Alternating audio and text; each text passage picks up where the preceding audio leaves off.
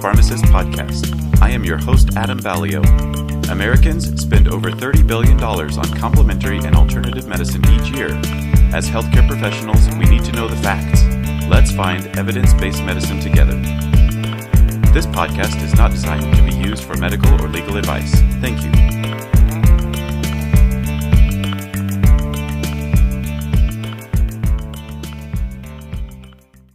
Hello, listeners. Today we are talking about Ayurveda.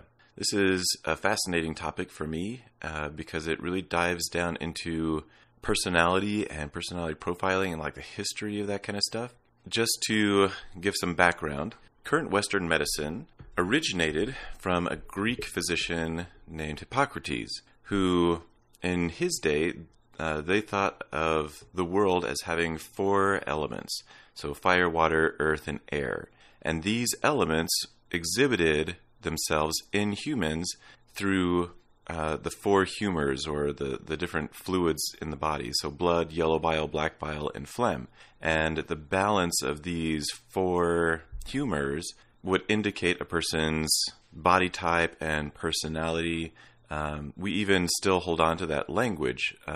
So somebody with a lot of blood would be sanguine, and somebody high in phlegm would be phlegmatic. So in Ayurveda, they had a system of 5 elements. So they had earth, fire, water, air, and ether. Now these exhibited in the body in 3 different ways rather than 4 or 5. And they call those the dosha. And so the 3 doshas are Vata, Pitta, and Kapha. And again, these elements presented in the body as 3 different doshas. Everybody has a balance of all 3 of these doshas within them. So typically you would have a really high amount of one and maybe a medium amount of another and low in the third. And that would indicate what kind of body you have, your personality, and even diseases that you'd be prone to. So Vata is associated with people who are thin, lively, people who eat and sleep any hour of the day. They can be anxious, intuitive, nervous, and their skin would be cool and dry, and they would have like prominent features.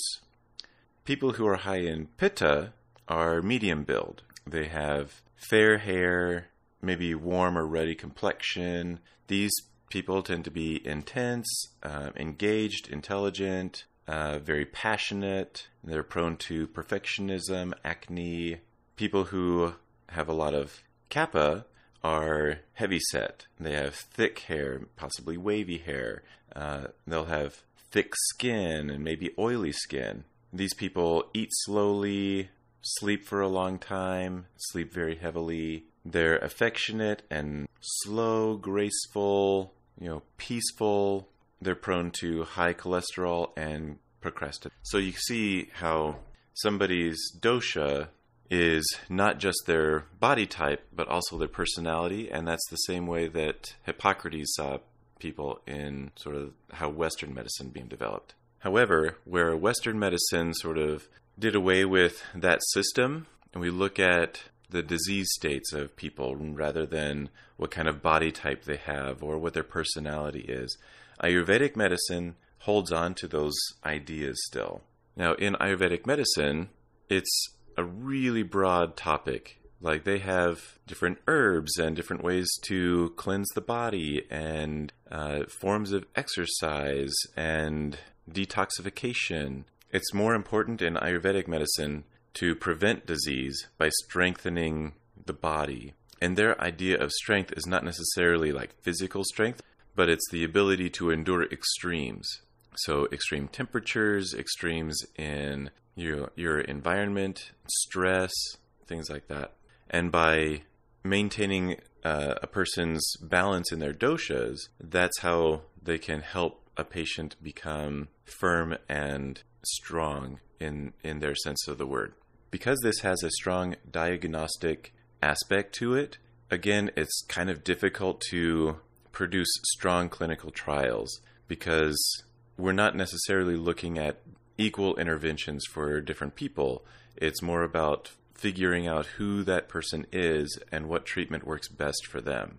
However, on that note, there is a lot of data that is being produced all the time on Ayurveda, and a lot of it is actually really positive.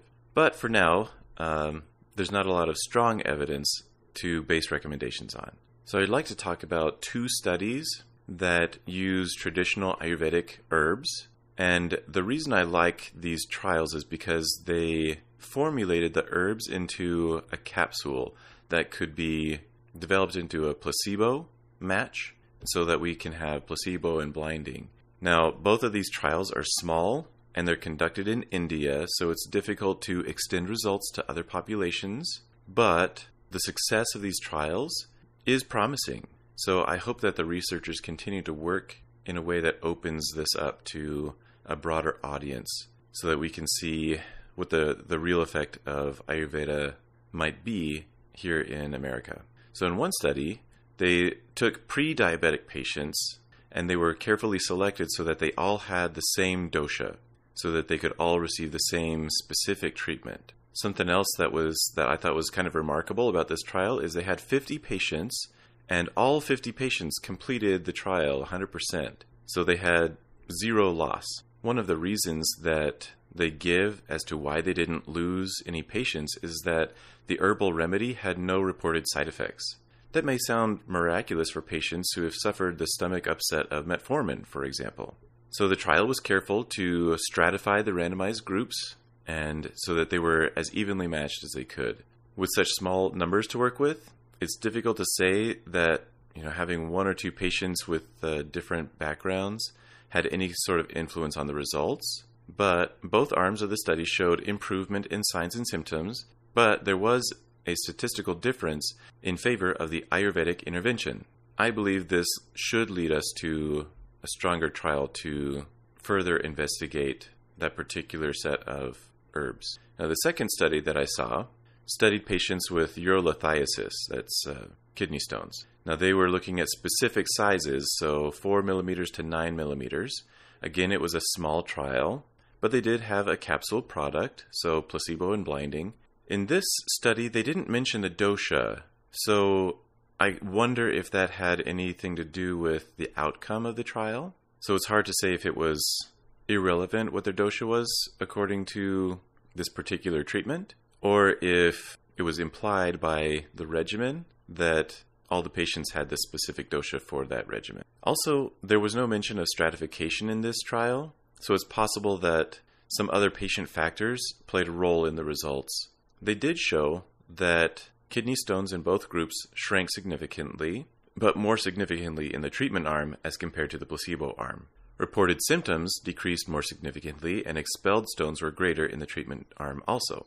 Again, this shows a lot of promise. I think that we should look into this further. So as far as recommendations, I think that there's solid enough evidence to guide patients toward adding Ayurvedic medicine to their regimens.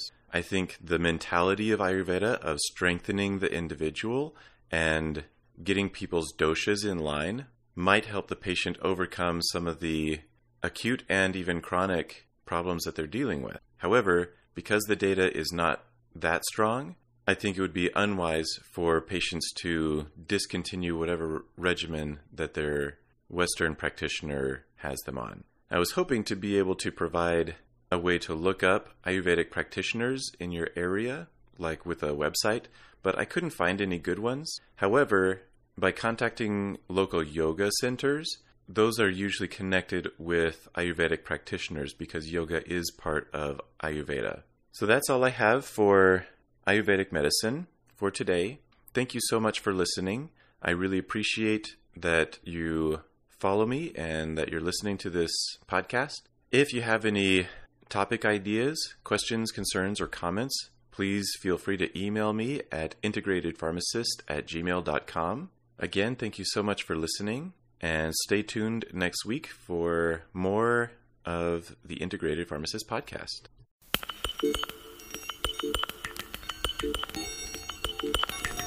I hope you enjoyed the Integrated Pharmacist podcast. If you like what you heard, please give us a good rating, subscribe, and tell your friends.